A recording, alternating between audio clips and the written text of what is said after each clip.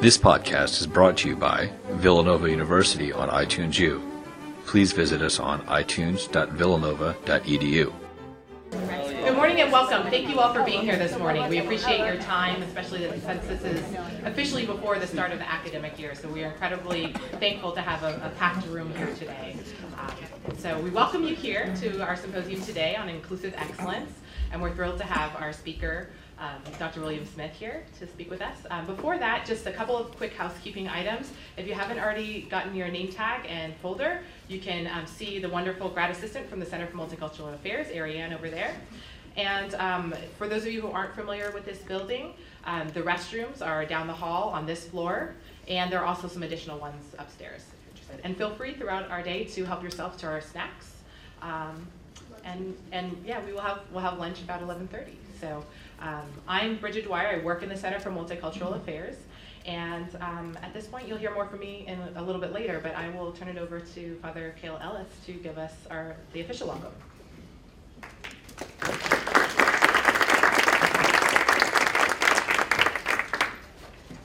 Thank you, Bridget. Good morning.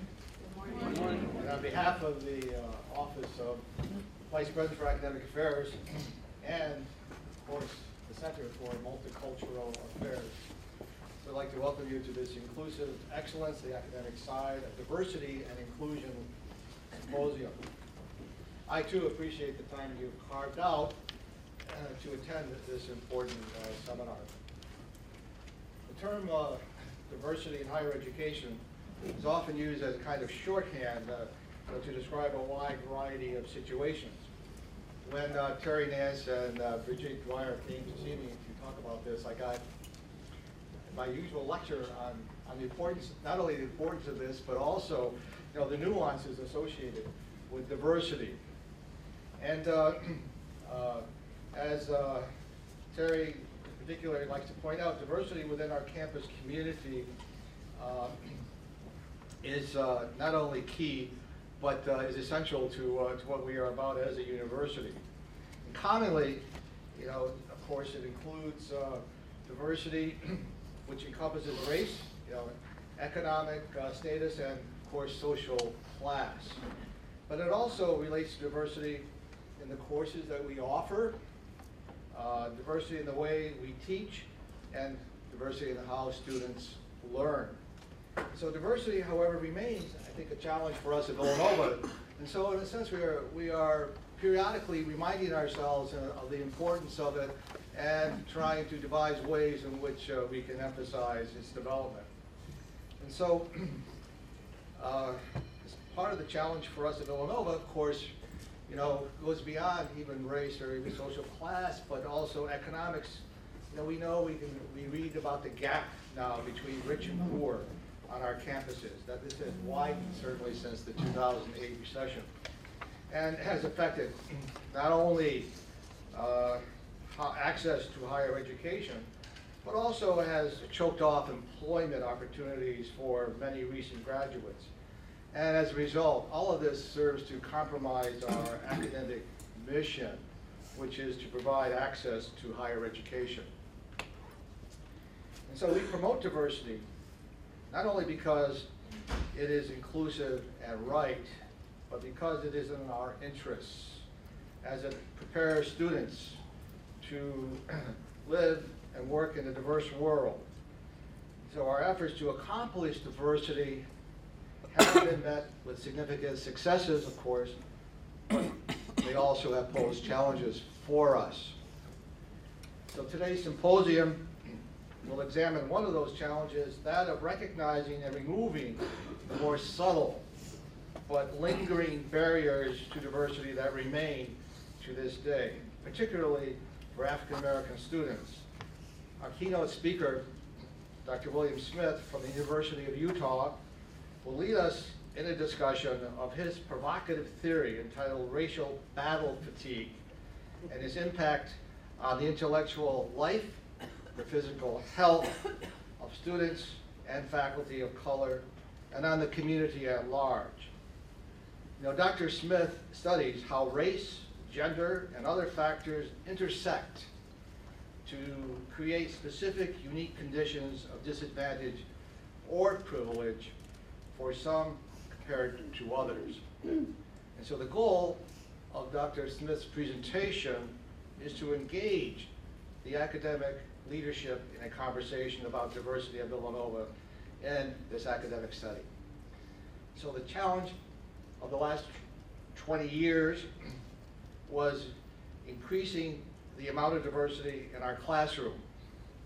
The task for Villanova in the next 20 years will be for figuring out how to use this diversity to help us better accomplish all of our educational goals and objectives. And so we look forward to Dr. Smith's presentation. And now, to introduce, I'd like to introduce you. I'd like to give the podium over to Dr. Terry Nance and Bridget Dwyer, who will moderate today's event. So again, thank you for coming, and we all look forward to a very successful day. Thank you.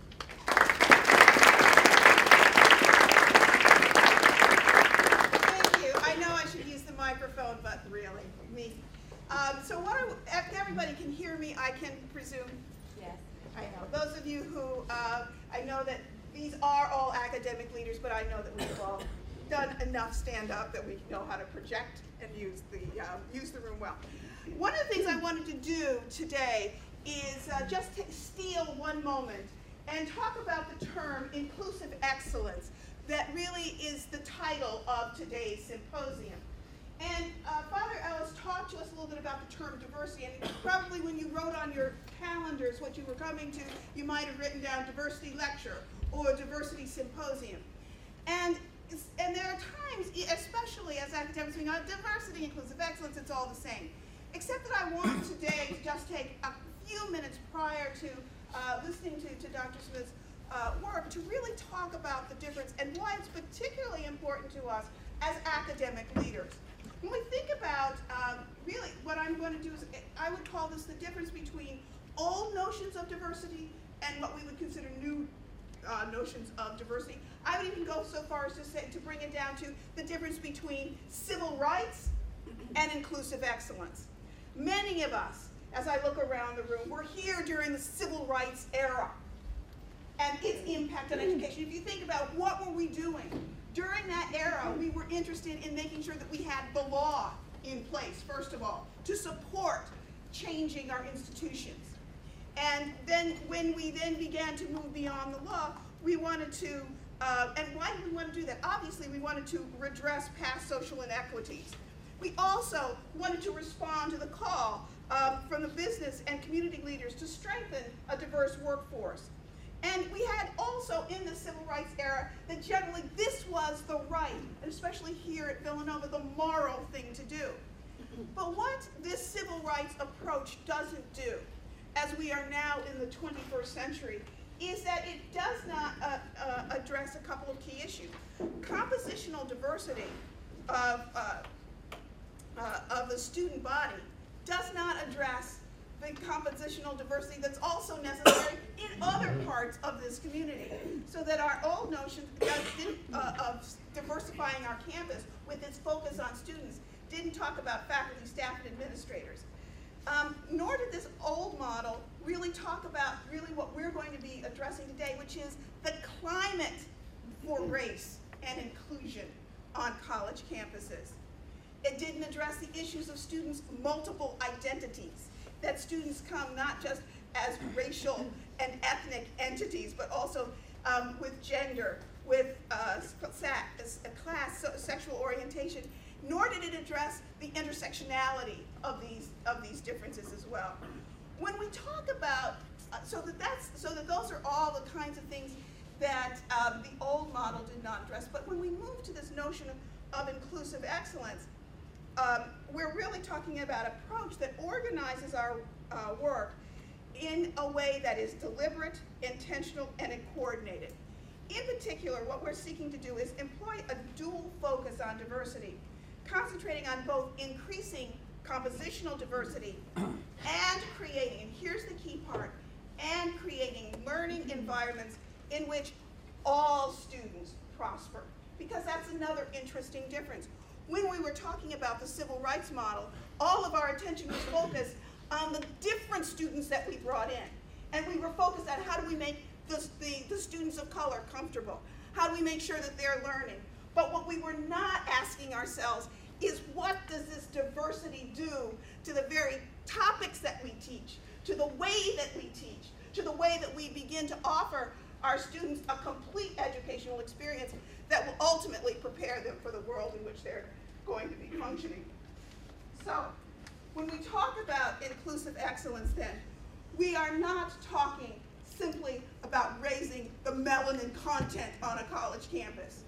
We are saying to ourselves, how is it that we improve the overall quality of the materials that we teach, of the people that we encounter, of the Villanova experience? So when we place diversity at the center of the institutional life, so that what we're doing is that we then make it a core organizing principle upon which all of our decisions are made. All right? So this calls for close attentiveness to the student experience itself, and making sure that we understand and know what that experience is. So this demands that the ideals of diversity and excellence be pursued and be interconnected and be explored as both interconnected and interdependent goals. So, what's the point? If you read James Anderson's book, which talks about, and by the way, James Anderson, who is not only a leader in this field and talks so eloquently about change, is also a Villanova graduate. So we're very proud of that. But one of the things that he says is that, so what's the bottom line? Unless we have faculty fully engaged in the notions of this inclusive excellence, then we have not begun the work of diversifying our institutions. We have not begun the work of really making our education making our students and the education we offer ready for the 21st century. So with that, I'd also like to sort of fit this symposium in with the ongoing work of the university. Some of you were with us last year when we did the when we presented data that we collected as a result of the diversity blueprint. Many of you know that the diversity blueprint that we launched now more than 7 years ago has reached its threshold. We did the evaluation last year and compiled the results. There is a very lengthy report that is available if you're so interested. And so last year we presented those results. At the end of that conference, we asked those gathered, what are the next steps that you think will help us achieve our educational goals? The first thing they said was, you must include the faculty in this conversation. All right? Second, one of the notions that we introduced at the conference was this idea of, thank you, microaggressions. Remember that awful moment? Right, this notion of microaggressions. Some of you are familiar with this. I am not going to step on the notion, but we explored the concept a little bit. Clearly, it is about what goes on in the classroom, what goes on in the campus, and again, we needed to explore it more. So that's why this gathering is here now. So one of the things I would like to do is call up to the front of the room my incredible assistant director and conference coordinator, Bridget Dwyer, who comes to us. And by the way, wait a minute, by the way, I think the conference needs to know, those of you who might not realize how different she looks, she is now officially Dr. Bridget Dwyer.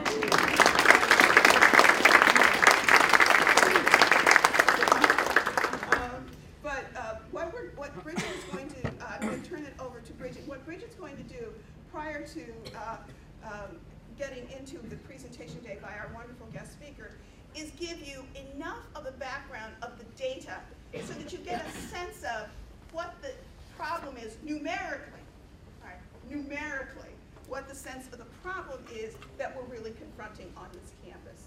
All right, then later today we have a wonderful, as you know, we have a presentation by the students who will be giving you the qualitative side, the experiential side And then that's where we will then, after that, we will try to put it all together and have you begin to talk and to think about how it is that we begin to make more progress. So we are delighted to see you, and I turn it over now to Bridget, who is going to review some of the key data points that will help you understand the importance of the program. Great, thank you, Terry. So as Terry mentioned last year, and I know some of you attended that event last year, we had loads and loads and loads of data, and I mean like 100 slides. It was unruly. So we are not going to spend 3 hours talking about data right now. We're going to give you a snapshot of approximately 10 slides, just some basic information about students, faculty, and staff, so you can get a sense of the diversity and the picture of Villanova's campus. So starting off with students, this right here is a picture of what our diversity looks like over the past, well, since 2005. So we've marked it in 2005, 2008, and 2011. So we can see some growth over that time. And also as researchers, many of you may be familiar that the category of 2 or more races and the category of Native Hawaiian and other Pacific Islander was a new category that was introduced in the 2010 census. So that's why there's no data available for that particular, those particular segments. So all in all, we are approximately 20% students of color. So graphically represented, that looks like this. So from this depiction, it's pretty clear that we are a majority white institution. Yes, question? I'm so sorry to interrupt you, Bridget, but could you tell us, are those undergraduate students only? Yes, those are undergraduate students, yes. So again, I just point that I bring up this bar graph here to show that we are a majority white institution. So I think it's just very clear from this particular institution. And if we look at ourselves compared to some of our peer and aspirant institutions, so Bucknell, Wake Forest, Villanova, Lehigh, Notre Dame, Richmond, College of the Holy Cross, Georgetown, Boston College, and UPenn, we are in the bottom third, or we're 8 out of 10 of our peer and aspirant institutions as far as our undergraduate racial diversity. And in some of these slides, I should also mention too, you see at the bottom there's domestic, multicultural, and multicultural. We consider domestic multicultural are students of color that are born in the US. Multicultural is a term that we've been using to describe both our domestic students of color as well as our international population. So one of the things that when we were compiling the data last year, we found, or we were thinking about, we were really curious as to we were thinking about the students we knew and what the population of our students of color looked like. And we had a presumption that a lot of our student population of color were athletes. And so we went in and kind of like, well, let's see what we can do to examine what that looks like. Are we right, are we wrong? So this right here is a depiction of the student enrollment by race and gender.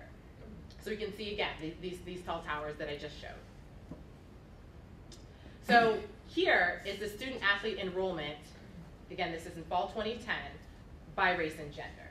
So if we look at if we take the entire student athlete population, going to the far side, 79% of the student athlete population is white. So that's kind of comparable with our overall student population. We're about 78%, 77% white students, Caucasian students, and we're about 79 if you're just looking at the student athlete population. We see those numbers come up a little bit if we're looking at African American students, which is this blue line there. If we look at the percentage of student athletes that are, we see the tower switch here. If we're looking at the racial, if we're looking just at that student athlete population, we see that a large population of our African American students on campus are athletes. So what this is showing is that about 1 in 12 Villanova students, or 8%, are student athletes. 8% of white Villanovans are athletes, but 52% of African American students are student athletes. Excuse me, 52% of African American males on campus are student athletes. And essentially that equates to 1 in 3 African Americans on this campus are athletes, and 1 in 2 African American men on this campus are athletes. So that was just really compelling data when we were looking at the student information. It was compelling to us to note that a lot of our diversity is really coming through athletics. So, I think that it can send a message that, is that the only way that we value diversity is if you're able to play a sport. And I don't think that that's true on this campus, but that's what our numbers could indicate. So looking at our overall population, we have grown since 2005. Excuse me, this is looking at our graduates.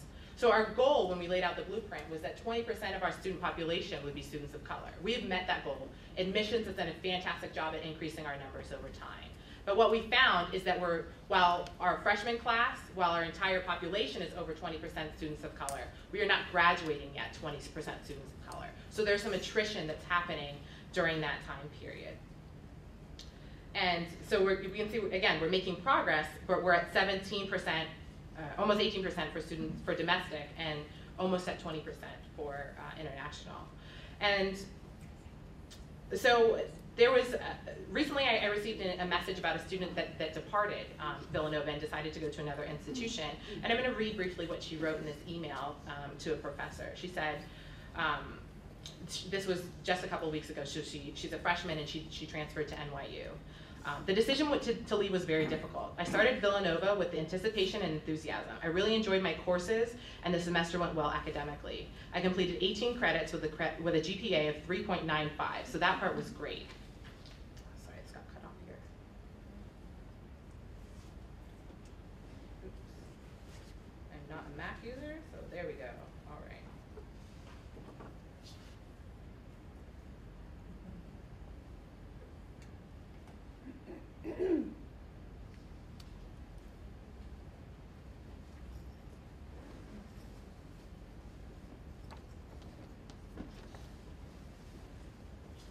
I was looking forward to the opportunity to working with you. However, as the semester progressed, it became clear that Villanova was not the right fit for me. I have always attended New York City public schools with incredibly broad diversity. My peers and friends came from all over the world, representing just about every background and culture. I was aware of how much I enjoyed that diversity, but never realized how important it is to me until the last 4 months. Ultimately, my family and I decided that I should apply to NYU, and I was admitted to start in the spring semester. I feel really bad about disappointing you, especially since you took an extra genuine interest in my Villanova education. I hope you understand why it feels like the right decision for me. So this is, again, a testimonial of their experiences that students of color are having on this campus and make them feel not as comfortable. And so our job is, again, we do want to still work on increasing our diversity, but we also want to work on that feeling of welcome, making sure that everyone does feel welcome on this campus. So just briefly about faculty. So this is our faculty representation on campus. So we can see 3% African American, 3% Latino or Hispanic, 7% Asian, 84% white, 1% 2 or more races, and 3% non-resident. Another thing to note about this category of non-resident alien is that, especially for faculty and staff, some faculty may come to this country and be a non-resident alien, and then become U.S. citizens while they're here. So they might move out of this non-resident category into one of the other categories. So if we look at how we compare to, again, the same group of peer and aspirant institutions, we are pretty much right in the middle as far as our percentages of people of color. Excuse me, faculty of color. And then briefly about staff and administration.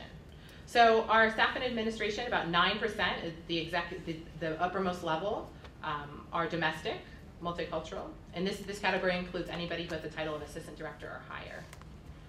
Of our professional staff, so anybody who is maybe an academic support service, somebody who has the title of a coordinator, we've got 13% and 14%. And our tech and paraprofessional are at 5% domestic multicultural and 9% multicultural. Our clerical staff is 13, skilled craft 11, and service and maintenance are 53%.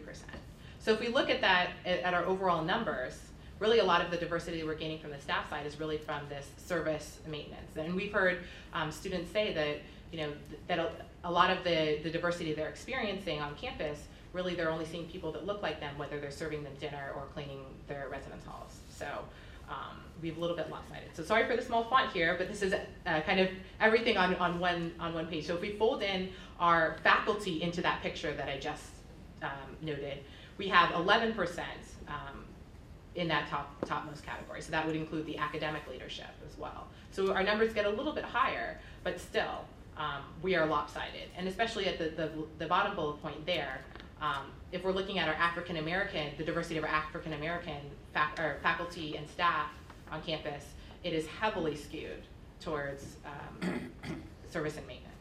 So those are kind of some of the most compelling data that we presented last year. Again, we have a stack of over 100 slides if you're interested in seeing more of the survey data. We use the freshman and senior surveys, the climate study, a lot of the different surveys that you filled out over your probably last 5 years here at Villanova is compiled in that.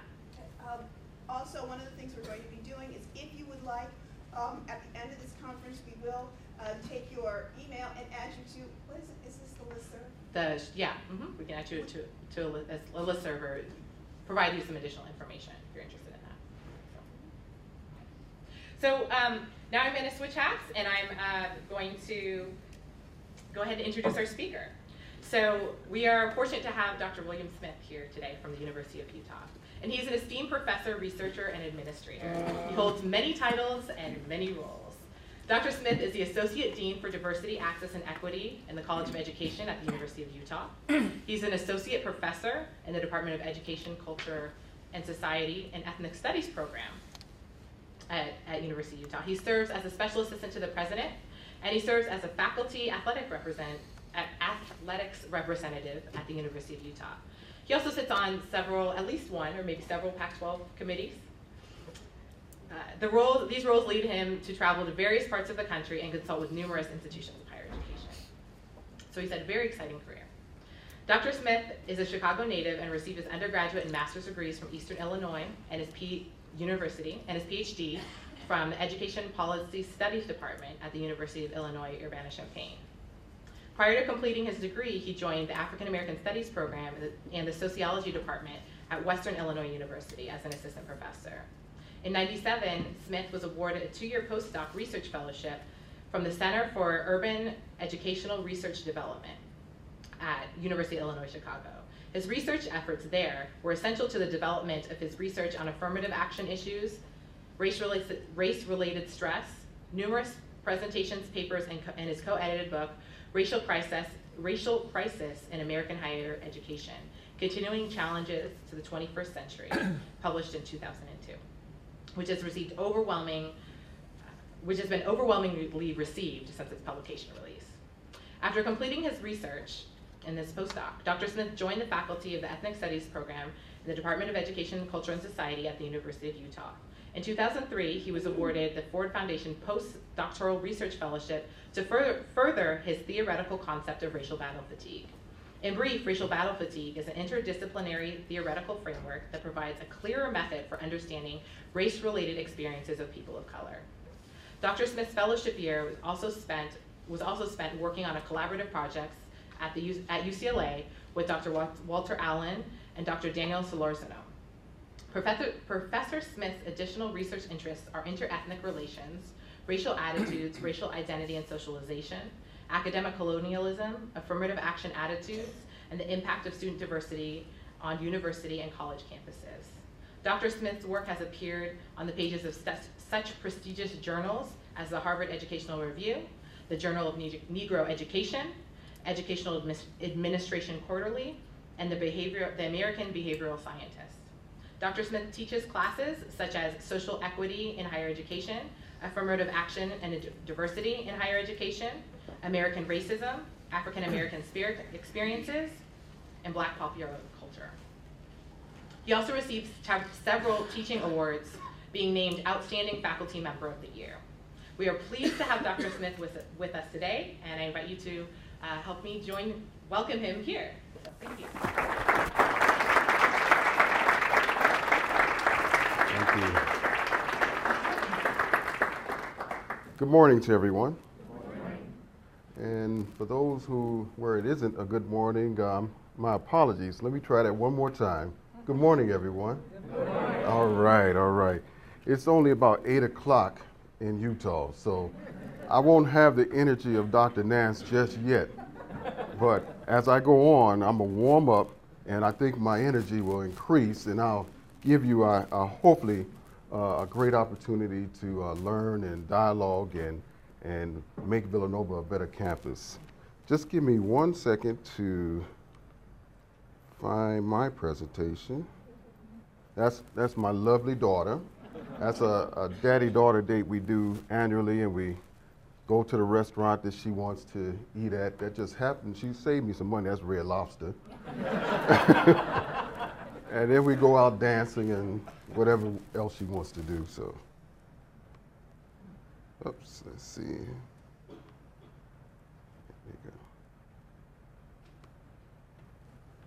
I think this works. I'm gonna try this.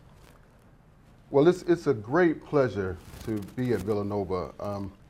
Ever since I landed, well, even before I landed here, I had a lot of respect for this university. But as I got to speak to some of your colleagues, I gained a greater appreciation for Villanova. It almost made me wonder why I'm here. You seem to be doing some very, very good things. You have some very strong colleagues who are really trying to force or push the mission of the university forward in some great ways. Some of the things that I've heard about Father Ellis and Father Peter have been just wonderful as far as their leadership. So this is a great opportunity for me that I believe that I could just give you some information, and hopefully that you can take that and really do some dynamic things with it. I don't try to do these kind of keynotes or workshops or anything too often, but when I do, many of the people in the audience are sequestered. And maybe some of you are sequestered, but you're friendly. You're sequestered in a friendly way.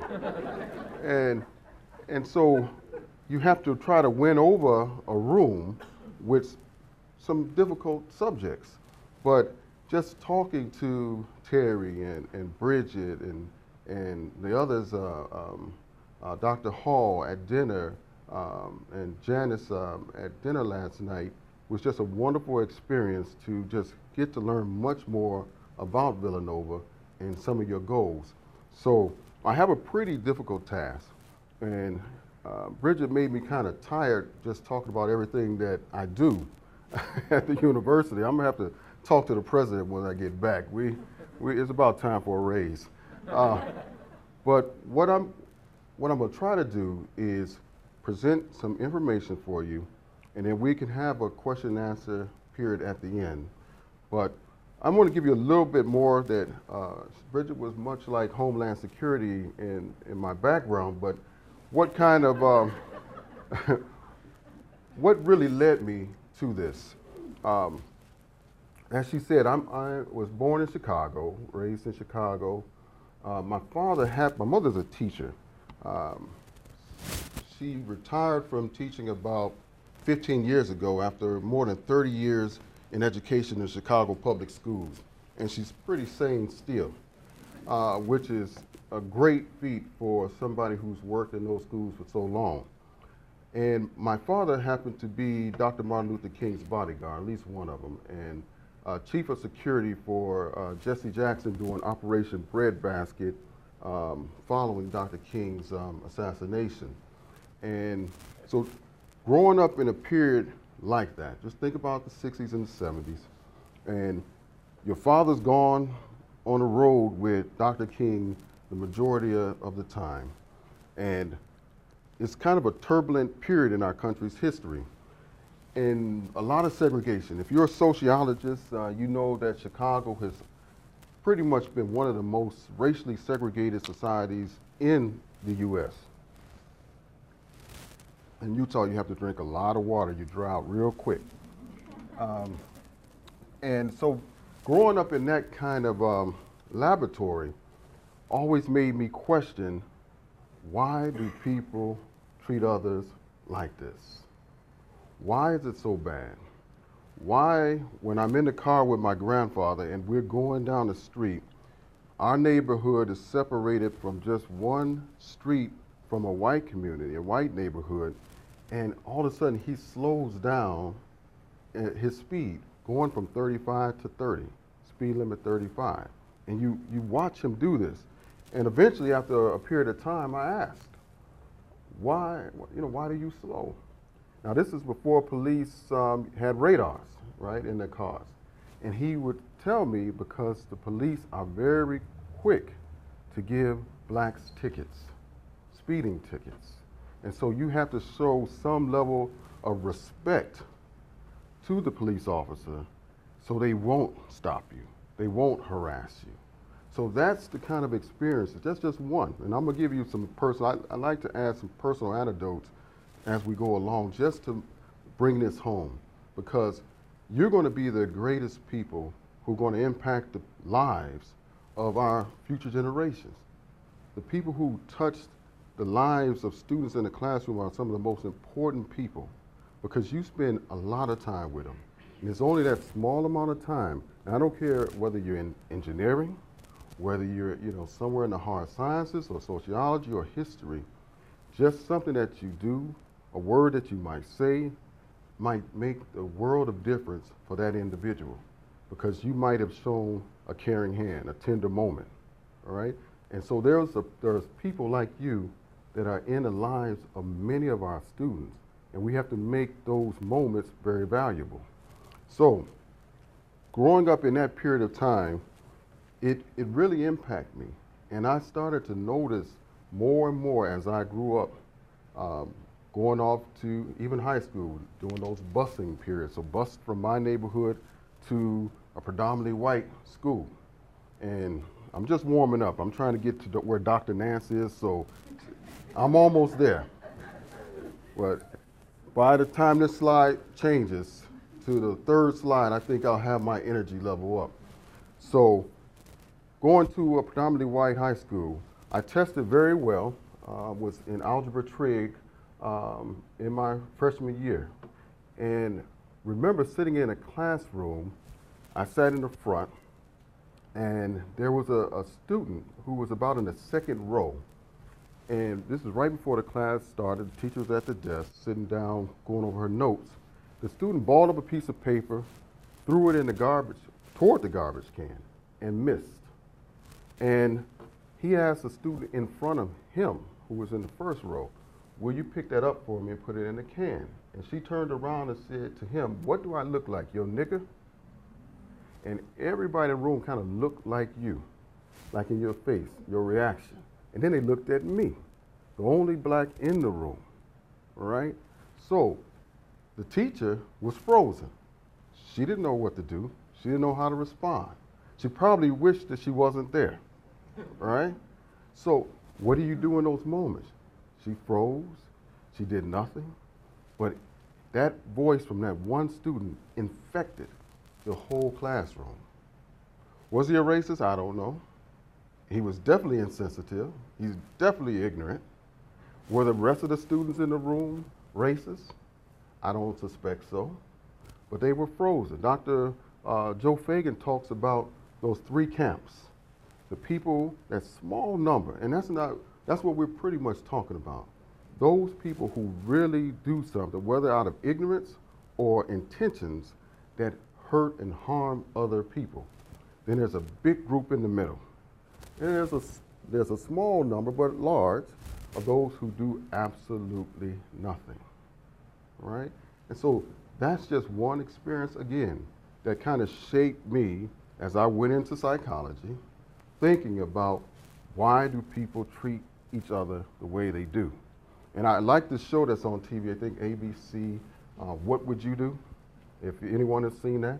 You know, how many of us have been in those situations where we could have reacted, but we didn't? And so hopefully, again, by the time we finish with this presentation, you might start to see things a little bit differently because of some of the qualitative. I do both quantitative and qualitative research, but it's early in the morning, so I took all the quantitative out to give you stories because I know it's going to be hard for some of you to stay awake. And as my energy level increases, I'm going to make sure you stay awake, all right? So we want to know, what would you do in those moments? How can you be better? How can you get off the fence, all right, and be someone who can stand for social justice? And from what I understand about St. Augustine and the rule and some of the other things that's embedded in Villanova, social justice isn't something that's disconnected from your mission. So I think I'm starting to warm up. So the previous slide was toward a theoretical framework. Let me see if this works. For understanding race-related stress on people of color, but it could have easily been, I think this might not work.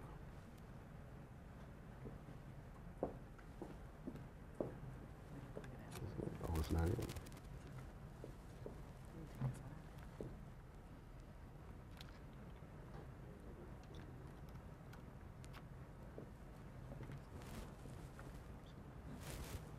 Let's see. It could have easily been understanding and recognizing the impact of racial microaggressions on students of color in historically white institutions, right? And just to kind of put this in outside of race, I found this slide, and basically what it says is maybe 23 cents doesn't sound like a lot to someone with a Swiss bank account, Cayman Island investments, and an IRA worth tens of millions of dollars.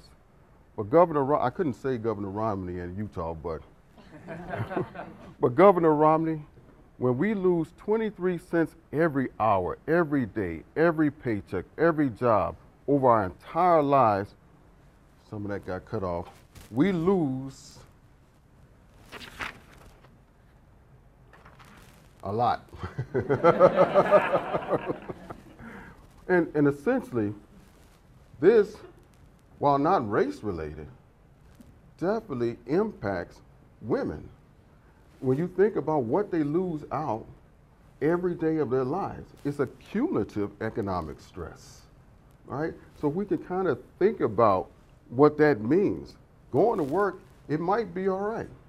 She might have been treated well by others in her group, but she still feels this economic stress because of what she's cheated on. So similarly, but in a race-related way, there's an energy loss from cumulative discrimination. If you can think of the mind, this is one psychiatrist from Harvard who says, as having 100 ergs of energy, and the average man uses 50% of his energy dealing with everyday problems of the world, then he has 50% more to do creative kinds of things that he wants to do. Now that's a white person. Now a black person also has 100 ergs. He uses 50% of the same way a white man does, dealing with what the white man has to deal with. So he has 50% left, but he uses 25% fighting being black, with all the problems being black and what it means. Okay?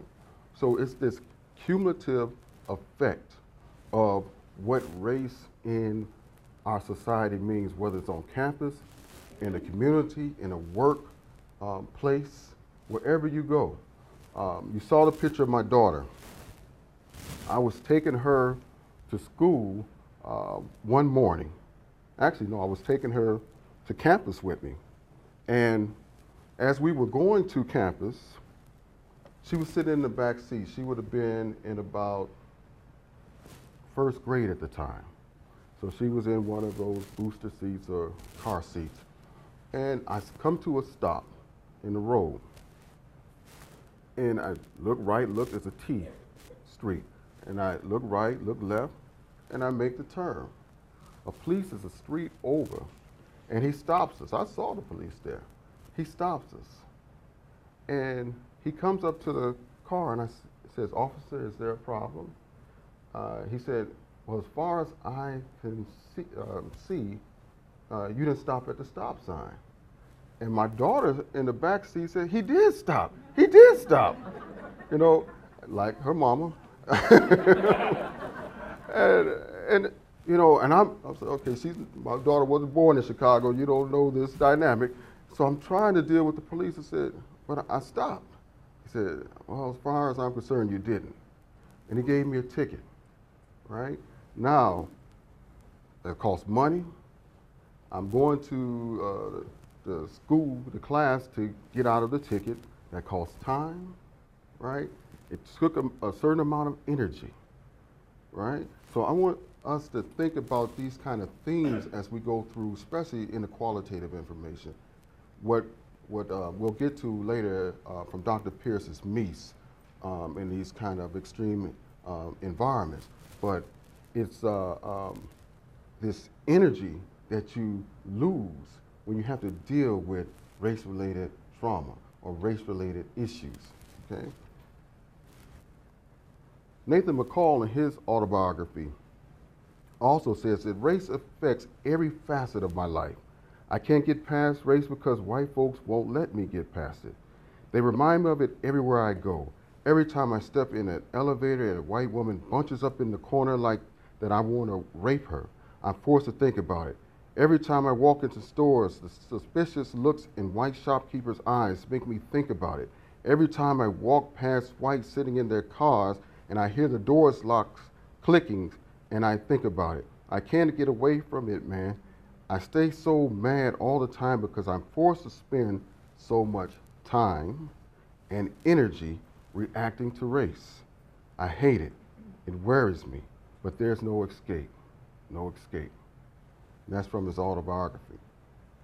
Now, I tried to be a little fancy with this presentation. I put in a whole bunch of effects, so we're going to see how this works. MEIS, mundane, extreme environmental stress. Dr. Chester Pierce, a Harvard psychiatrist, gave us that term. So if I'm successful today, you're going to learn at least 4 terms that you can carry from this presentation that you will have a different lens on how you examine things. And that, as I talk about lens, when I used to teach at Western Illinois University, I used to talk to my classroom, my classes, and tell them that, because many of those white students who showed up in my African American studies classes really were there to want to make a difference. They wanted to be social justice activists. They wanted to be anti-white or anti-racist white allies. The same type of people that helped blacks in predominantly white schools in the 60s. It wasn't just those individual black students who were small in numbers who made a difference, who helped to make African American studies become a department or a program. It was also white allies, right, in big numbers. And that's what we need to make a difference. And anyway, just like if we're going to beat sexism against women, we need men to stand up against sexism. When they see it, we need to stand up against it. If it's homophobia, we need heterosexuals to stand up against it when they see it activated. So we need all in this struggle. Just like in some of the marches with Dr. King, it wasn't just African Americans.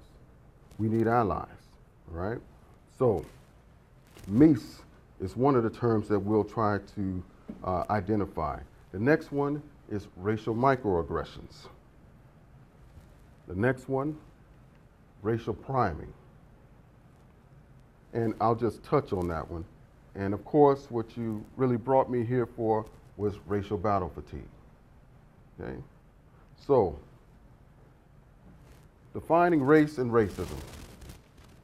We all know that it's socially constructed, but it has realistic effects on people's everyday lives. It's a category or a concept created to justify racism. We have a few good definitions that people have used. Andre Lorde might have had the most concise and powerful definition of racism, that the belief in the inherent superiority of one race over others. But there are others. Manning Marable offers us a definition of race and racism. But one that is very powerful is how racism is about institutional power, institutional control. And that's what Bridget was talking about when she showed us the data, how sometimes things don't change even in a very passive way. So we don't have to be racist, right? And sometimes the intentions might not be racist, but the effects are. And that's one of the most important things that we have to understand, you don't have to have intentionally racist attitudes to have effects that are racist. All right?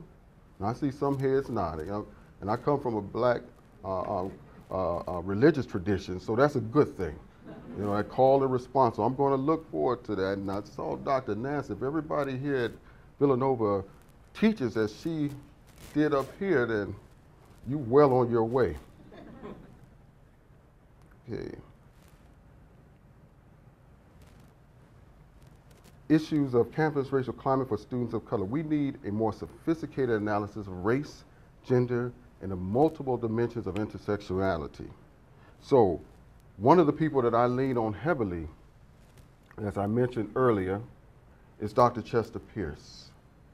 And Dr. Pierce identified Mies as one of the things that can better help us recognize how environments or the kind of an ecological fit can become an ecological misfit for students of color.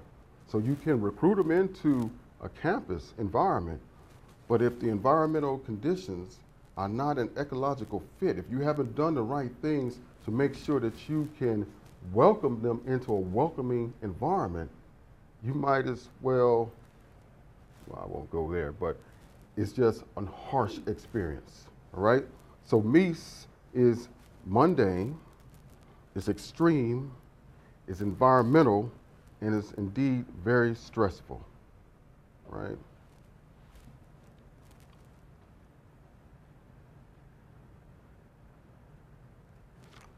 And I'm realizing that I am starting to get a little older. I cannot see much of the screen up here. And I was trying to be very cool about that. But as my wife says, you need to come into reality. So let me catch up here. So racial microaggressions are very subtle, innocuous, preconscious, or unconscious degradations and put-downs. There are these racial slights that happen all the time. A person going into a store, and some people might see some of these things as trivial if you don't experience them every day. But when it's ongoing, it adds up. So it doesn't have to be something that's like a racial microaggression where you're in a church and the church is a bomb and 3 little black girls blow up, which is a racial microaggression, or some very extreme event. But it's those daily microaggressions that occur all the time that add up over a course of one's life, even a day, a week, a month, that are very extreme because it drains your coping strategies. So racial microaggressions are layered, offensive remarks or actions that whites rarely see as racist, yet are experienced by people of color as assaults.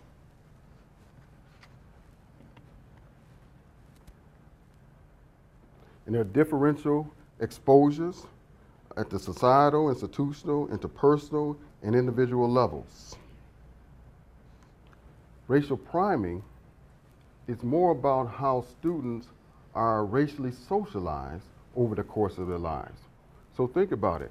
As students of color are racially socialized to be, whether they're bicultural, particularly from their own like black identity and an American identity, or Latino and their biculturality, and there's a racial socialization experience, the same thing is true for whites and young white people.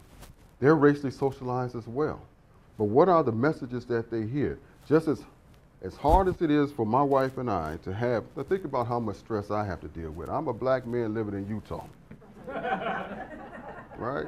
Some of you, and I apologize if you're from Utah or you have family in Utah, but some of you can't even imagine living in Utah.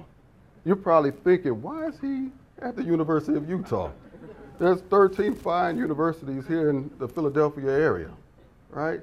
But, and particularly those of you who are Catholics, although I think some of the best Catholics are in Utah, think about it. You have a dominant Mormon population, and you're dealing with that kind of religious issue in a Mormon state.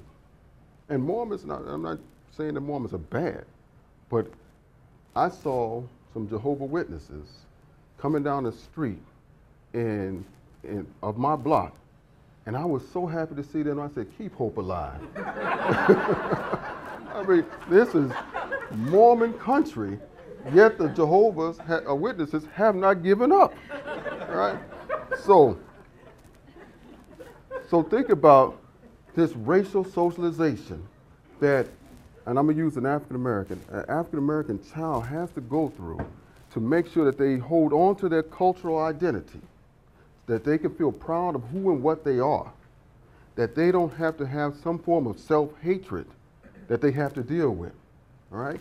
Now, how much effort goes into also racially socializing a young white child from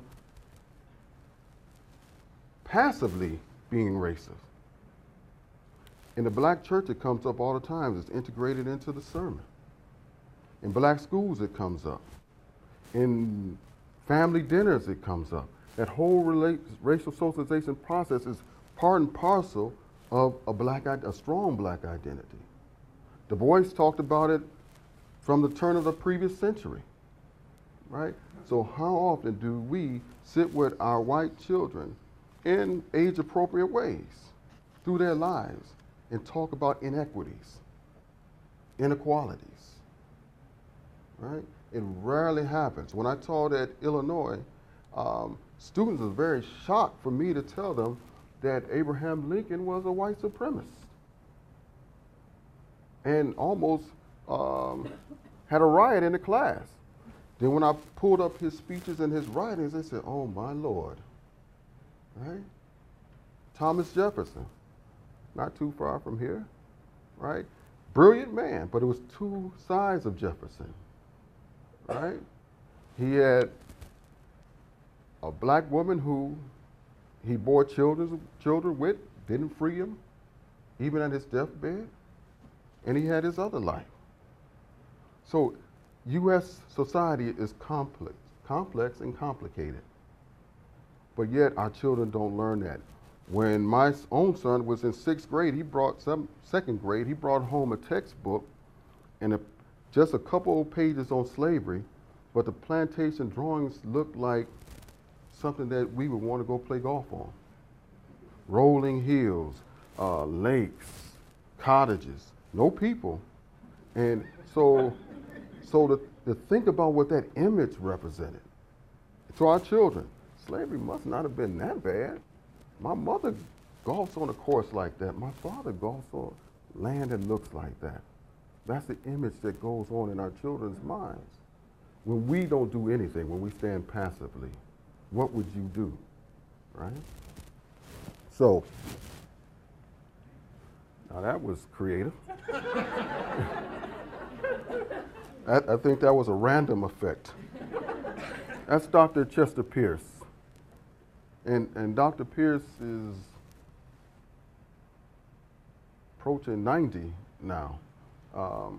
That's a painting that's hanging in Harvard on him as a distinguished professor. He's a professor emeritus now. And he says, most offensive actions are not gross and crippling, they are subtle and stunning. The enormity of the complications can be appreciated only when one considers that these subtle blows are delivered incessantly, right? And so he is who I lean on when I go to think about when I developed this kind of concept of racial battle fatigue. So he also says, what the reader must bear in mind is that these racial assaults to black dignity and black hope, and think about that, hope, because hope, are there any psychologists in the room? All right, you know what happens with hope. If you have hope, stress goes down. All right, so hope can mediate stress to a great degree, and we have some national study of black Americans work that we're dealing with, and we're looking at this kind of hope concept and stress. But what the reader must bear in mind is that these racial assaults to black dignity and black hope are incessant and cumulative. A single one may be gross. In fact, the major vehicle for racism in this country is offenses done to blacks by whites in this sort of gratuitous, never-ending way. These offenses are racial microaggressions. Almost all white-black racial interactions are characterized by white put-downs done in automatic, preconscious, unconscious fashion. These many disasters basically are cumulative, all right? So, how do I define? I like that. So how do I define racial microaggressions? Let me turn to this. So those who are racially marginalized often experience various forms of racial microaggressions. Racial microaggressions are one form of systemic everyday racism used to keep those at the racial margins. So think about this when you think about students. If they have to deal with these racial microaggressions on a day-to-day basis, they can't, even though they might perform well in your class, they're not performing at their peak, at their best level, because they have to negotiate that kind of campus climate. And oftentimes they can be think about this. And I often use this analogy. You've seen me in this jacket, so now I'm going to get comfortable. I often use this analogy to really help you understand stress. Now, I don't want you to close your eyes like I do in a lot of groups, because again, I'm scared that some of you might not wake up. But how many of you don't like to fly, if you will admit? All right, so there are some who don't like to fly. How many of you who like to fly are comfortable with turbulence? Are comfortable with turbulence? All right. Small. So let me just see for those who are, to make sure everybody's participating. Those who like to fly, how many of you are uncomfortable with turbulence? All right, the majority of you. All right, so think about this.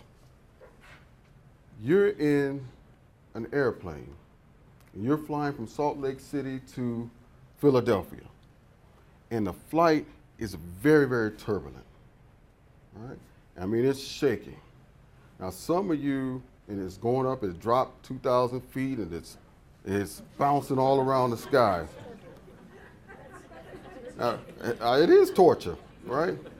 And because we're almost to racial battle fatigue, because stress does what? You have a psychological reaction, a physiological reaction. You may have a behavioral one, but in that plane, we won't talk about that. All right, so there's all of these reactions going on, right? So you're flying, your stress level is high, your rapid heartbeat, everything is up, and you're aware of your surroundings, right? You don't want, if the stewardess were to, or the flight attendant were to come to you, you don't want anything to drink. You're not going to ask if you're in first class for that steak dinner. You lost your appetite, right? So you're going to have this reaction. But now the plane smooths out, and now you're landing in Philadelphia. You're all waiting to see the people come off the plane. Most people don't come off looking all shaked up and out of, their mind. They grab their little bags and they walk off to baggage claim. That's what a lot of students are dealing with. They're out in society, out in their neighborhoods, having these kind of racial microaggressions. They come to your classroom and they just sit there and they take notes and they try to do the best job they can do. But they're in your classroom dealing with a lot of different issues, just like everybody. Everybody has stress in their life. But when you add that additional race-related stress, that's the thing that we're talking about that makes it very difficult for students to be at their best and be the best Villanova students that they can be, and the ones who want to come back to campus and be those who contribute in ways that I'm sure Father Peter would like to see the endowment grow, and or just the Alumni Association grow, or the College of Engineering have a donation from that student. When I go back to my school reunion, I don't go back to the university reunion, I go back to the black student reunion, like most of the other black students. We're going to see each other, and that reunion could be in Chicago and not at the campus, right? And that's the difference. Being a football player, ex-football player, and I'll talk about that and those statistics in a second, I go back to campus for that, unless they're losing. Frustration and injustice. So just as kind of a model, we look at the types of racial microaggressions, the context of racial microaggressions, these effects, and then how that leads to racial battle fatigue. So as a definition of racial battle fatigue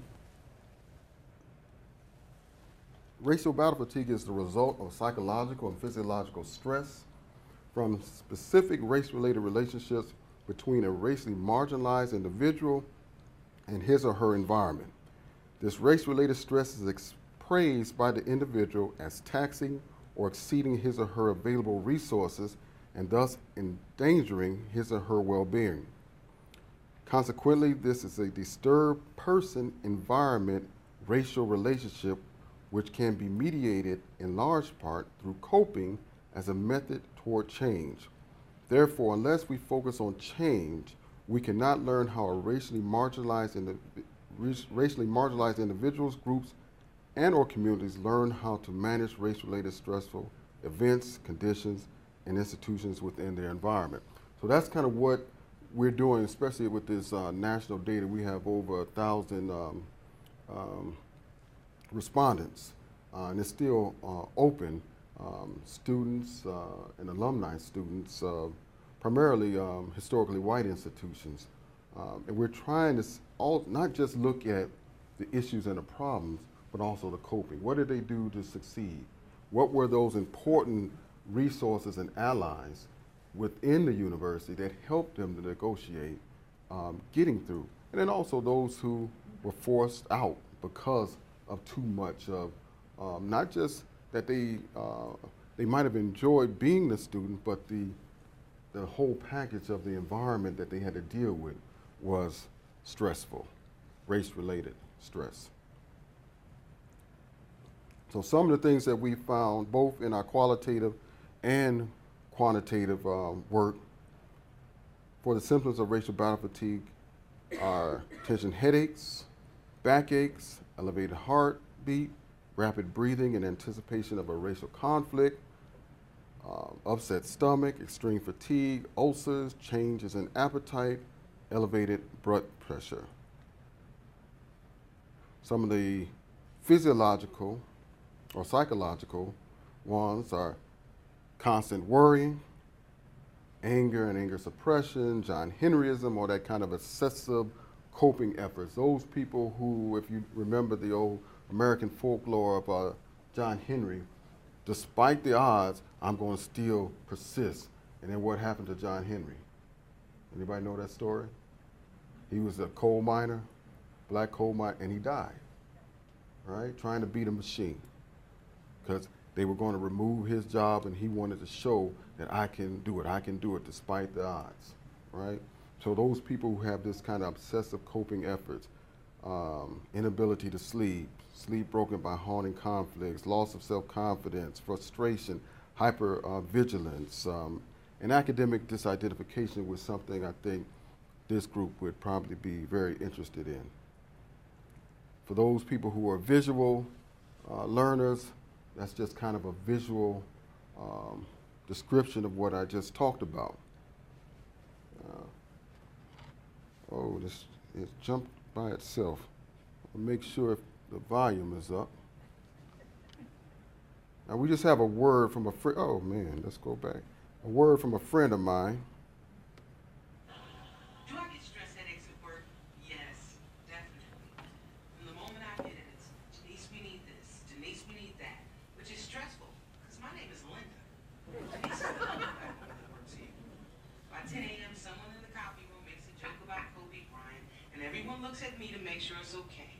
and I smile like it's okay. But really, my head and neck are starting to throb. Then I spend the rest of the afternoon training my interns and answering their questions like, yes, black people use shampoo, and no, I don't know any good reggae clubs around here. Yes, Condoleezza Rice is very articulate. Why do you sound so surprised?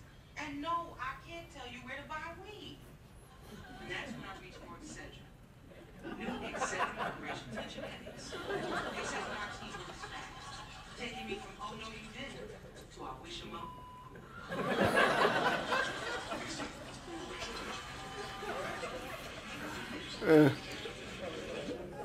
Well, Father, excuse me for that brief levity, but you know when it makes Saturday Night Live, right, in the popular culture, that there's a real issue. Now, and that was really a light way of kind of talking about what we're talking about. But, well, that was if the video didn't work. But there's these visual microaggressions as well. Sometimes what I do is volunteer at agencies to help, from my counseling background, troubled youth. And I was at this one, and I don't know if you can see this picture. I had been coming up to this facility. It's a boys' facility. They house about 20 young men under the age of 18. And I don't know how long I was going there before I recognized this, but there's great things with these smartphones now. This is the front desk. And as you can see, it says, unattended children will be sold as slaves. That's what the sign said. And, you know, so when I looked at that, I was a little uncomfortable. And again, intentions, effects. I don't believe that the intentions were racist at all. I think the intentions were to be funny. Kids probably run around here, but it reads differently for certain groups. And it might have read differently also for Jews, or if it had anything about putting them in ovens or something like that, right? So it read differently. So the young black male that I was meeting with, I asked him, I said, did you notice that sign out there in the front? And he said, yeah, when I first saw it, it gave me like butterflies in my stomach. And fortunately, here again, what would you do? The resident therapist, I told her about that. And she never, it's a white woman, never really paid attention to it. And she said, it's going to be down by the next time you come here. And it was down. So the action, I presented the problem, said how others might read it, and an ally fixed it, right? Because they were sensitive and well-meaning to trying to help in this cause. Some other visual, well, this is a cartoon, and for those in the back, he's black because that's how he was born. He's suspicious because he's black. He's pursued because he's suspicious. He's defensive because he's pursued. He's shot because he's defensive. He's dead because he's black. And one that appeared talked about the immigrant, another immigrant success story. Only 3 hours in America, and already I'm getting treated like a king, and he meant Rodney King. This one was, you may have seen it, a pretty famous illustrator, artist, and he says they'll have to find someone else to write their next stimulus bill, and this was a depiction of, supposedly of President Obama. Same artist, just recently, this picture.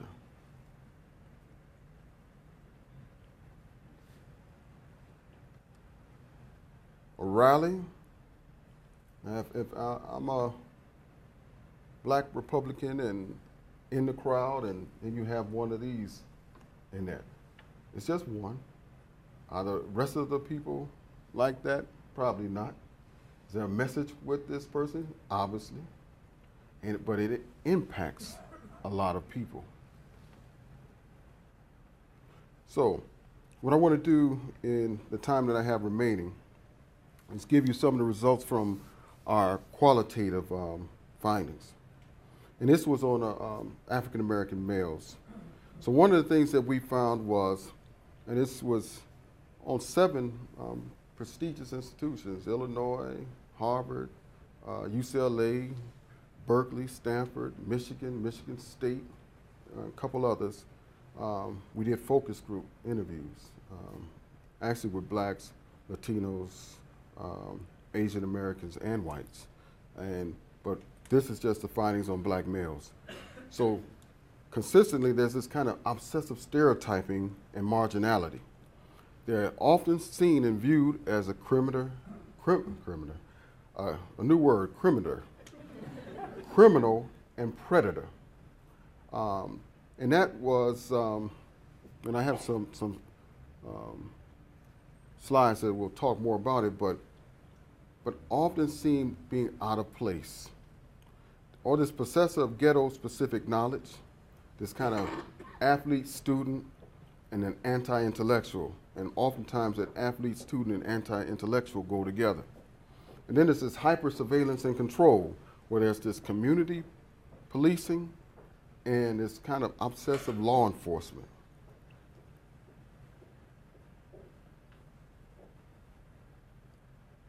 So I won't even pretend to read this screen.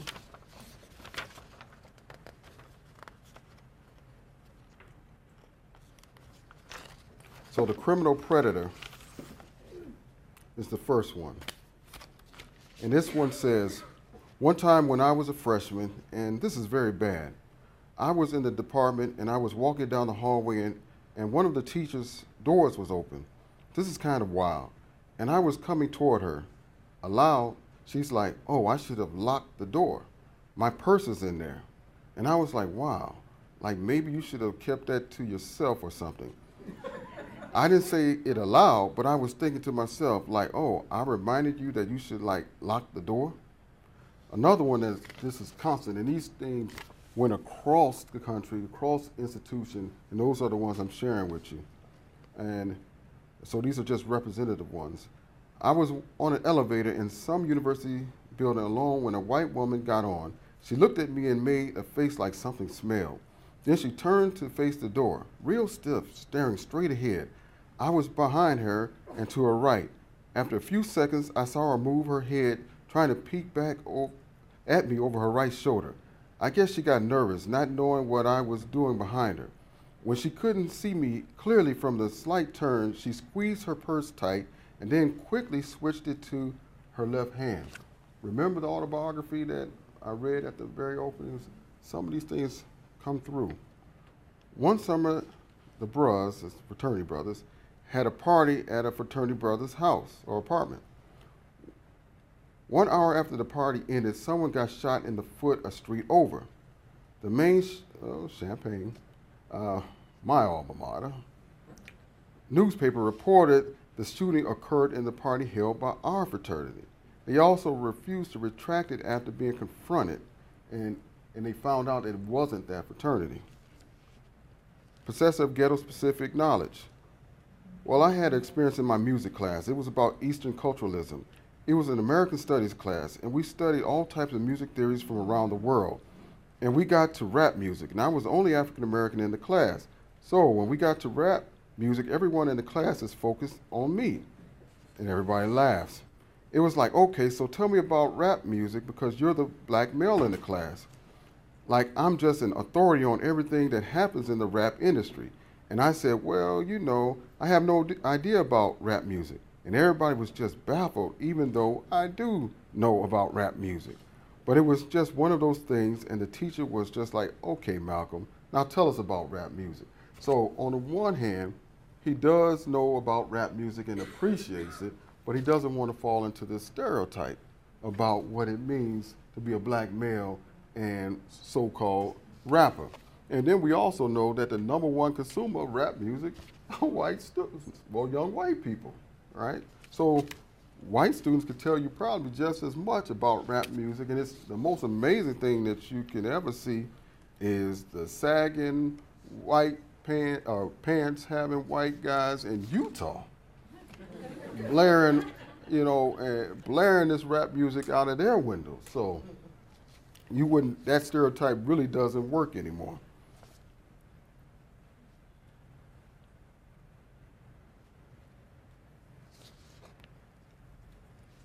Okay, let's see.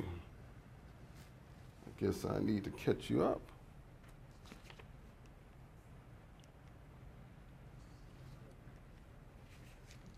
The athlete student.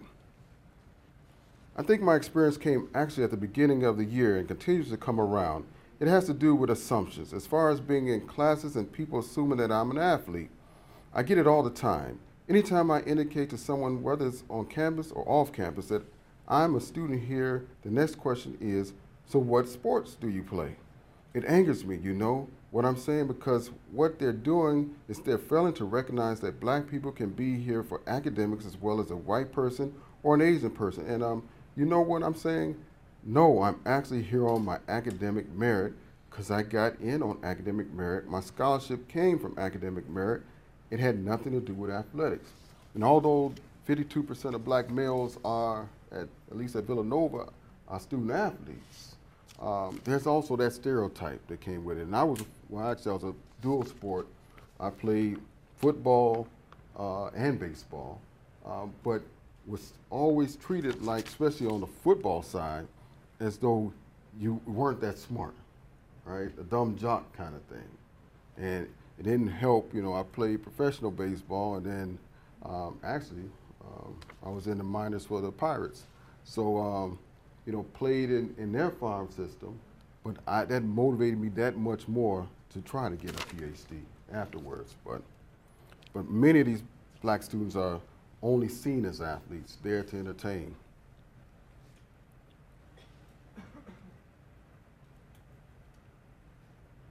Anti-intellectual. In the College of Natural Resources, there's obviously an even lower number of minorities in that college who are interested in that field. So in dealing with the staff over there, it often becomes challenging sometimes because I don't know what the motivations are. But it seems that I have the problem over there sometimes dealing with the staff, whether I want to change a class, drop a class, or add a class. Sometimes it just seems like when I talk to the staff over there, they seem to be a little short with me as far as answering my questions. Also, when I'm in the building that houses natural resources, you kind of get those looks and stares from students and staff like, why are you in this building? Basically because it's for students who are white and not knowing that I'm a student who is actually in the College of Natural Resources, they assume I'm lost or they assume that I'm not supposed to be in there. And that's been a very constant kind of experience for these students. The criminalization, this is the only, I pulled this one. It wasn't part of our undergraduate sample, but it got in when we did the University of Michigan Law School. And it was just so interesting that I wanted to share that with you. And he says, when I came from New York, I was driving by car, and an officer stops me and he comes over and asks me, do you have any guns or drugs in the car? And so I go, no, I don't. And then I ask him, why are you stopping me? And then he tells me, he says that somebody's been ripped off and that my car matches the description. I haven't seen too many yellow Hondas with New York plates around Ann Arbor, so I'm pretty doubtful that that was the case. And obviously the police would know who he was with a yellow Honda. Don't even get me started. I still know the names of the University of Illinois police by heart. I got stopped more times than I can even tell you, at least 15 to 20 times over a 3-year period. And that's a very conservative estimate. On freshman week last year, I was walking around the campus just to look at it because I hadn't been up here since 6th grade. I was just looking at what the buildings looked like, and I was stopped by one of the HUPD officers. And he asked me who I was, and I told him that I was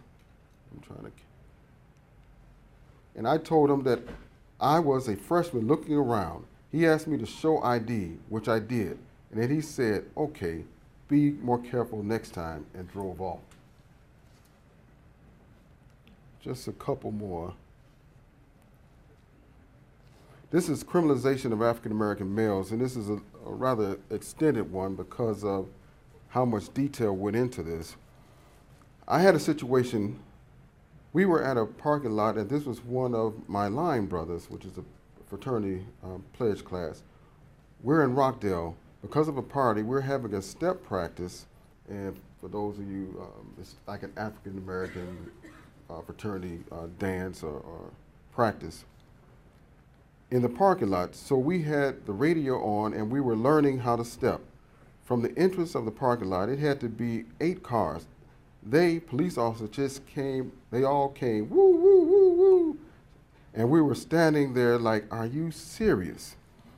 And we're all stuck in there. The police officer said, we've had complaints that there was a fight going on over here. We're like, a fight? The officer implied we fit the description. So these letters that we have on, he's talking about their Greek letters, implies to the officers we were the guys in the fight. Well, we didn't get the details, but we heard it was 5 black men. Okay, well, it wasn't us.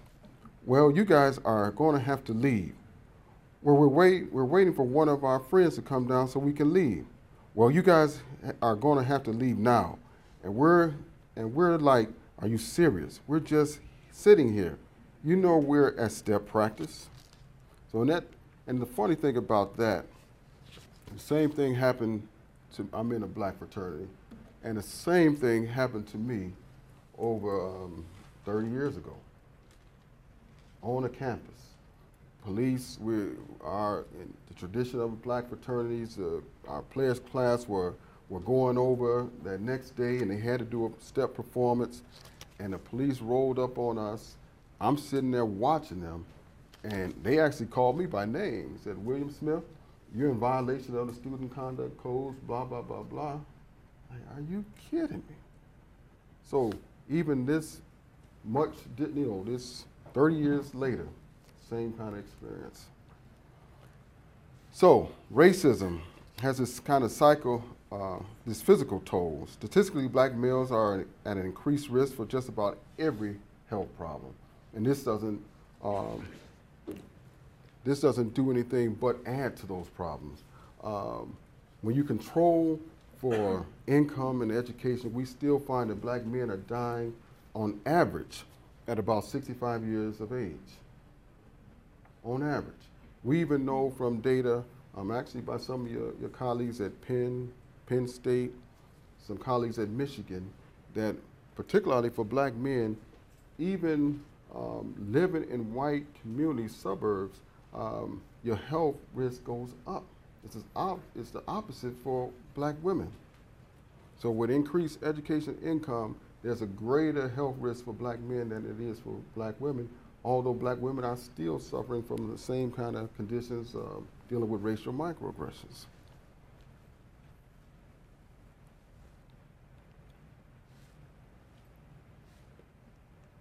So how do we, in our lab, what we're trying to do in examining racial microaggressions is to document the everyday forms of microaggressions that students and faculty of color experience. We're trying to find creative ways that students and faculty of color respond to racial microaggressions. And we're looking for those things that they do to make them resilient, resistant to these kind of racial microaggressions. So for universities like Villanova, one of the things, and for departments in general, one of the things that we suggest for creating tenets for social justice activism and education is to recognize that racism is endemic to American life, express skepticism toward a dominant claim of neutrality, objectivity, colorblindness, and meritocracy, challenge ahistoricism and insist on a more contextual historical analysis of institutional policies and practices, insist on the recognition of the experiential knowledge of people of color, right? And be willing to affirm their experience, just like some of the research on military soldiers who deal with combat fatigue. Regular counselors, therapists who who haven't been in the military, who weren't vets, tend to have less success with veterans than veterans who are therapists, because they know those experiences, they're able to affirm them and not second guess them. And oftentimes what we find is that the people who want to be the best allies are always second guess, or not all of them, but many of them are second guessing these friends of color, right? So we have to be able to affirm their reality. And we also got to remember, and what's so great about this group is that it's interdisciplinary, and it crosses epistemological and methodological boundaries. And we need to work towards the end of eliminating gendered, racial, ethnic oppression on campus and in the student body.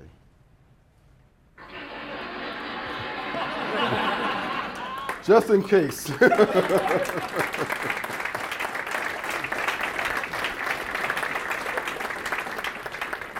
I know that was a lot to consume, a lot of information in that, and it's like a semester-long body of work. So I'm willing to have a discussion and answer any questions, and maybe I'll have an answer for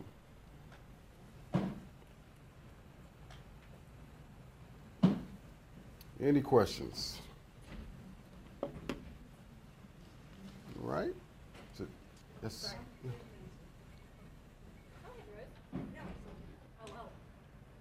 Yes, ma'am. Could you speak more? You ended with a statement. You said that it's the allies who are frequently second guessing their colleagues of color. Right. Given I think you've got a room full of allies here, could you personally address us with the ways in which, even though we think we're allies, that we might be contributing to these microaggressions? Right. I mean, it's real. I mean, sometimes we do it with our children. You know, they'll come home with a problem. He said, "Are you sure?"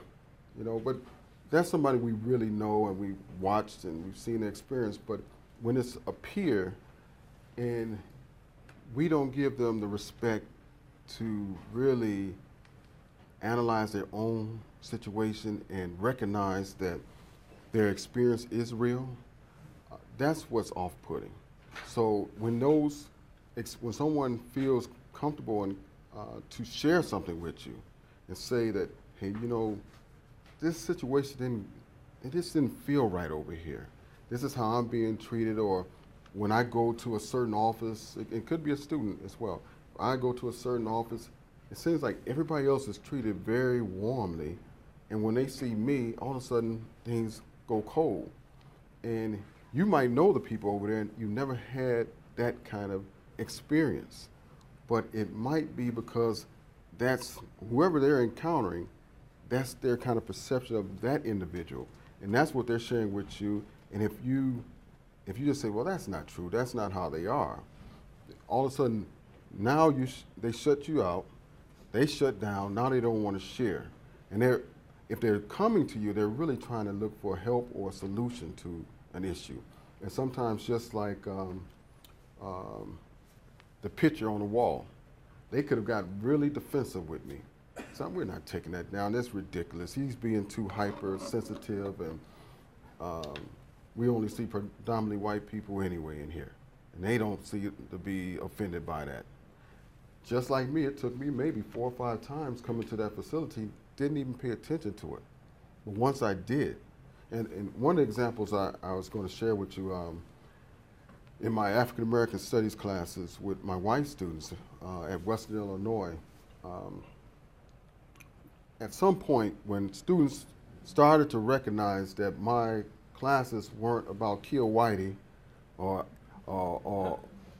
anti-white, it started filling up with white students. It used to be like 98% black, and all of a sudden, my last semester there, I walked in class, it was like all white. Like, oh Lord, I had a script. I was just going to put on, you know, cruise control and roll with it. and I was going to take that postdoc at Illinois Chicago.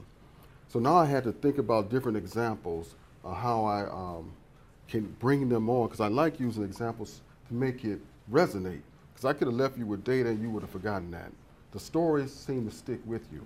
So this is what I told my students. At the time, this is before my LASIK, I used to wear glasses. And I would come home, or in the morning I would shave, and wash up, shave, clean out the sink, leave. And come home, my wife, like, why didn't you clean out the sink? Left all that hair. And I said, baby, I did clean out the sink. Next day, I wash up, shave, clean out the sink real good, leave, come home. You still leaving hair in the sink. Yes, dear. Same thing goes on and on.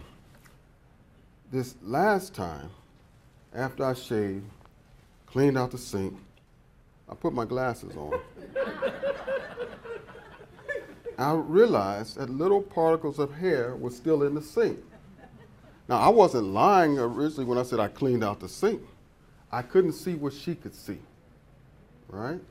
She saw something through her own vision from her own experience that without my glasses, I couldn't see.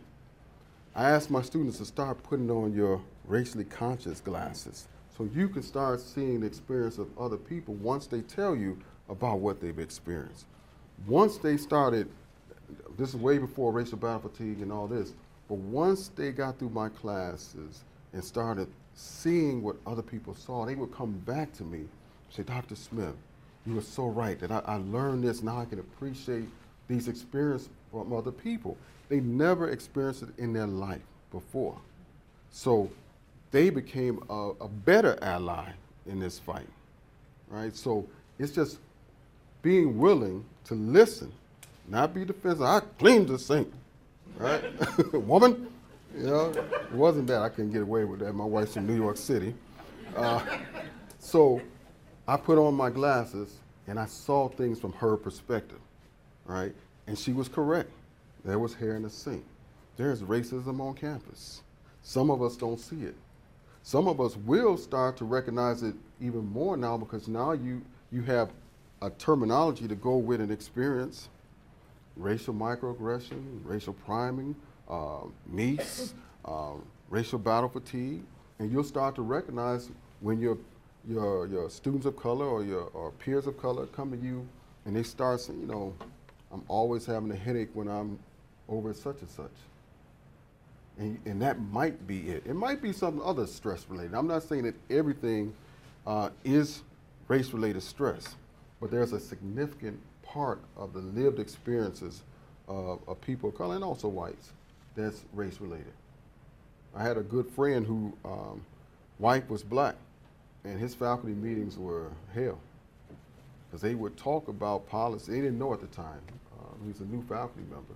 And they never met his wife. And they would talk about policies and different things that they really didn't appreciate diversity. And he was right there, and they thought he was one of them, and he wasn't. So I saw this hand first, then I'll come to you. I was just going to ask if you have any projects or future projects that you're planning to take even additional layers of intersectional identity and take a look at how those are affected by microaggressions, or if there are different sorts of experiences, even in terms of gender or ability or sexual orientation or something of that nature? Yeah, we have actually that going on right now.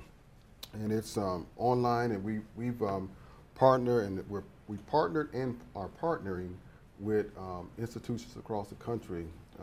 The online survey is www.racialbattlefatigue.com. But those universities that have asked us to work with them, like the Campus Climate Project, we're also doing paper and pencil surveys or online. And then what we do is we'll give them a report on what we find about them compared to other institutions across the country. So we're definitely looking at all kinds of form of intersectionality. Yeah. Yes, sir. What roles have you seen boards of trustees play, either in inhibiting or facilitating change in institutions gosh, which hat do you want me to wear? If I wear my athletics hat, that could be one of the worst situations for diversity. I was also chair of the NCAA's Minority and Opportunity Interest Committee. No, I'm sorry, vice chair. I quit before they wanted to make me chair. But boards can be very hard on getting a head coach who's a coach of color. And so they can inhibit progress at the institutional level because they're putting pressure on the president not to do certain things. Also, boosters are big in that. We see it in Utah. I don't know when we'll have a person of color as a head coach. You know, and that's one of the things I've been fighting with, and so that fight is kind of fallen on deaf ears. So I'll be stepping down at the end of this year for not just that reason. I need a sabbatical. I haven't had a sabbatical in 14 years, but definitely we see boards can make a difference. So those boards that are open to diversity can really do some wonderful things. So they're very powerful. Yes, ma'am. Yeah, I was just thinking, and I think this is okay for me to say, one of the things that I would also say is if like, we connect between a point that you just made, boards may not be acting with any sort of conscious racial malice or even or prejudice, but because they don't have a different lens, depending upon the constitution of the board, and many times boards don't have quite the same level of diversity or diversity awareness as even the faculty, and certainly, you know, at the same number of students. So it's not that the actions are particularly racial at a moment, but because there is no other perspective, the racial implications may not be recognized. And so that in putting together what you just said, it becomes then important whether we're talking about the Board of Trustees, whether we're talking about a group of faculty, whether we're talking about a group of directors, that you always have to say, as my good friend Carol will say, who's not at the table, whose perspective is not informing this seemingly obvious decision. Yeah. And I would echo that. I ask my students at Utah, especially my undergrads, I say, what percentage of like diehard racists do you think are on campus? And they would say, oh, 60%, 50%, 40%. I'm like, come on now, you're being really too critical. I mean, how many? And they would really say that. I say, all right, my best guess, the diehard, just avid racists, maybe less than 10%, right? 5%. Then again, like I said, there's a lot in the middle, you know, and then there's this unconscious kind of passive racism that the effects are. And so still, let's say it's Utah is 50,000 students. If there's 5% who are diehard racists, and there's only 3% that are students of color, they can come into contact with that very small number of diehard racists in various ways. Some of the things I didn't put up here was things that were carved into doors, and at the University of Illinois at Chicago, our library was carved in there, "Niggers go back to Africa." You know, so things like that. So, and I happened to sit down at that Carol. It's so hard. You know, it just psychologically, physiologically, everything. Oh my gosh. Now, how long has this been here, right? But in the College of Education, in my role as Associate Dean, I hope I don't give this away for your latter part session, but special ed is one of the hardest areas to diversify. But I challenged my department chair that you have to do something. You have an all-white department, it's been all white. What aren't you doing? Who do you know when you go to these conferences? Who do you meet with? And I know, and the previous chairs haven't been racist, but they go to who they know. And they know great people, but they all are white. They only socialize with other whites. When they go to their meetings, the professional meetings, it's only white colleagues that they're looking forward to. Those who are in the College of Education, when you go to American Educational Research Association and you see colleagues that you miss, you hug them and you run up to them, but it's still that same small group. So what I did was say, look, we can have targeted hiring, right? We can get some of the best and brightest minds out there, and we'll support you. And what I did was I ranked the special ed departments by their own rankings. And I went on and I looked at those departments. I said, okay, who's in them and what kind of research are they doing and how can they extend the mission of the college? And then we went, and I went and talked to those individuals. I said, what SIGs are you a part of? What professional organizations are you part of? How can we get our job called out to a more diverse pool? So when you do those extra steps, those extra efforts that it might take to bring diversity, now you start to sell your university. And again, even for whites, it's a hard sell sometimes to go to Utah. But we impress people so much about the College of Education at the University of Utah that those people who are just asking for connections, now we're starting to think about Utah in a different light and thinking about the possibilities. I said, look, I got some money now. We can bring you here. So what we did, instead of just offering them a job, I said, look, we can offer you an opportunity to come just give a talk. And then just so you can fill out Utah, you can see and help us in the college and our students learn about some of your specializations, and then we can talk about maybe a targeted hire afterwards. And you do that to 3 or 4 tenured, esteemed professors, and all of a sudden that message starts to get out about Villanova being proactive and a great place to be. Yes, ma'am. You started out by saying you were motivated by trying to figure out why people treat each other like this. I was wondering if you would comment on that. No.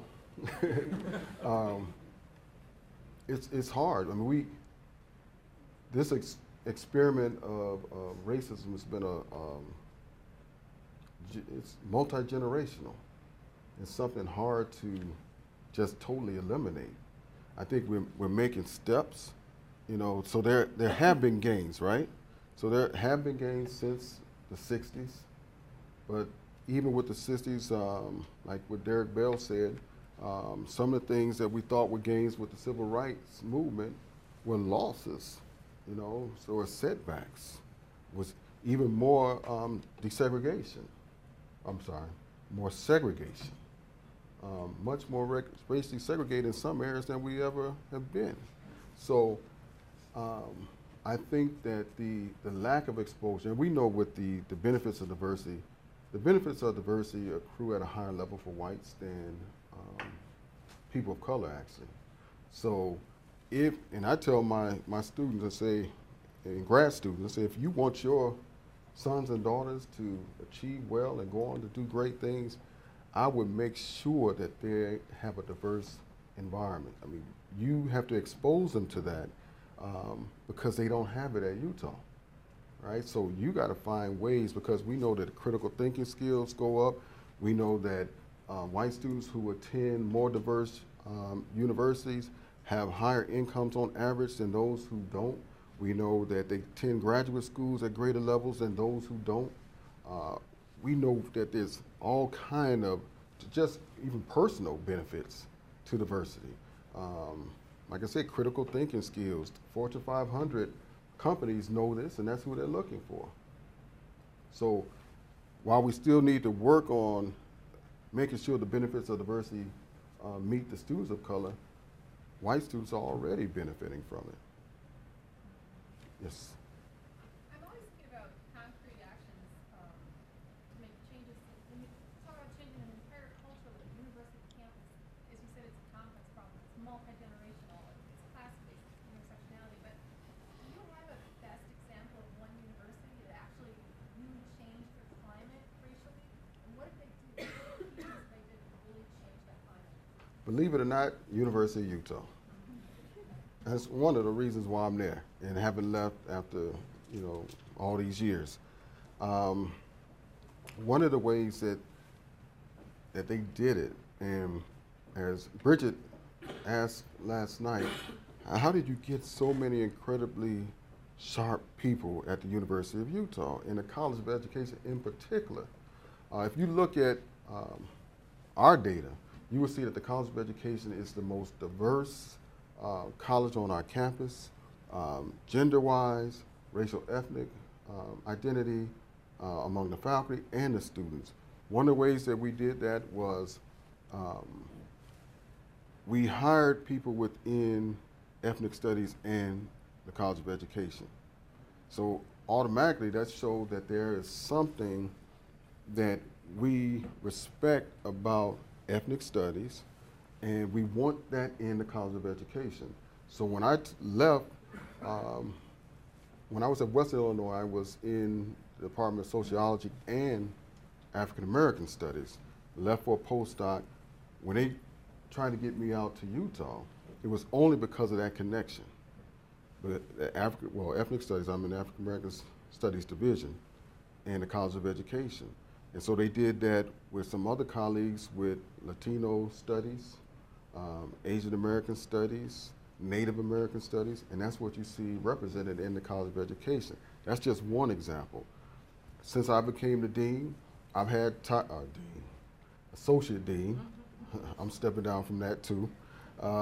Since I became the associate dean, I've had targeted hires. I've worked with the department, and then think about it. We have the president supported my position so much that he gave part of the funding for my position as associate dean to the College of Education. And I happen to be the only one of the associate deans who also looks at, I'm over student and faculty affairs, but also diversity and equity. There's no other associate dean on a campus with that portfolio. And if we're going to connect from central administration with the chief diversity officers down to the colleges, the best way to do it is through your associate dean. I mean, have your dean on board. From what I hear about Father Peter is a great man of vision and trying to do some wonderful things, but if it doesn't come down to the college and to the department chairs, it's not going to happen.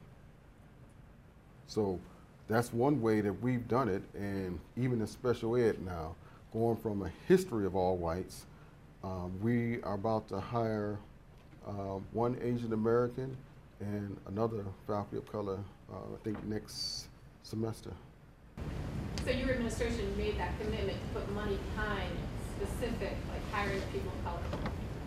Well, we definitely made that. Well, it really wasn't additional money.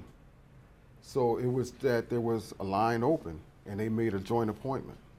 So ethnic studies and that department in the College of Education came together and said, look, we need a faculty member. Let's pull this together. And the chief diversity officer at the time massaged that deal. And if it took bringing someone out, and other things you got to do with faculty of color, especially for Utah. Now, you live in a great area here, so the sale might not be as hard to make, but you have to make additional steps. You have to bring them out a little longer to view the Utah and say, okay, there's no black people here, so what am I supposed to do? You know, or there's not that many Latinos, or although it's growing just like everywhere else, but still the black population is small. So you need to sell that to them. And what I do, and I don't just do it in the College of Education, some of the other colleges get off cheap by asking me, like the College of Business, College of Engineering, the College of Law. I've set up dinner meetings with the candidate and community leaders and faculty members across campus. And we got a real sharp woman in the College of Business just recently who was very skeptical. She wasn't coming, and the dean really wanted her. And when I set up the meeting, we had a nice restaurant. Community members talked about their experiences living in Utah. Some of them had been students in the 60s or 70s and stayed there. They came from California or some other place. And once she heard the testimonies of the other people of color, particularly African American in that group, she was sold. She called the dean that night and said, I'm coming. Yes, it's about to. Just wanted to, this is a great conversation, and this is really a lot of what we want to get into this afternoon. Is Dr. Smith has done a great job of giving us the overall framework of racial battle fatigue, of racial microaggressions, and what we're looking to do after lunch is to really bring it home to Villanova, to really brainstorm as a group, as at your tables, about what are some of the ideas, what are some of the opportunities we have here at Villanova to increase the welcome, increase the diversity on campus. And we have him here throughout the afternoon as a resource to then share those ideas and get his expertise on how we might use the ideas and resources that we do have to leverage the diversity, to diversify, and to make ourselves a more welcoming community. So I realize we're a little past our scheduled lunchtime, so I do want to have you join me in thanking him once again for his participation. This podcast is brought to you by Villanova University on iTunes U. Please visit us on itunes.villanova.edu.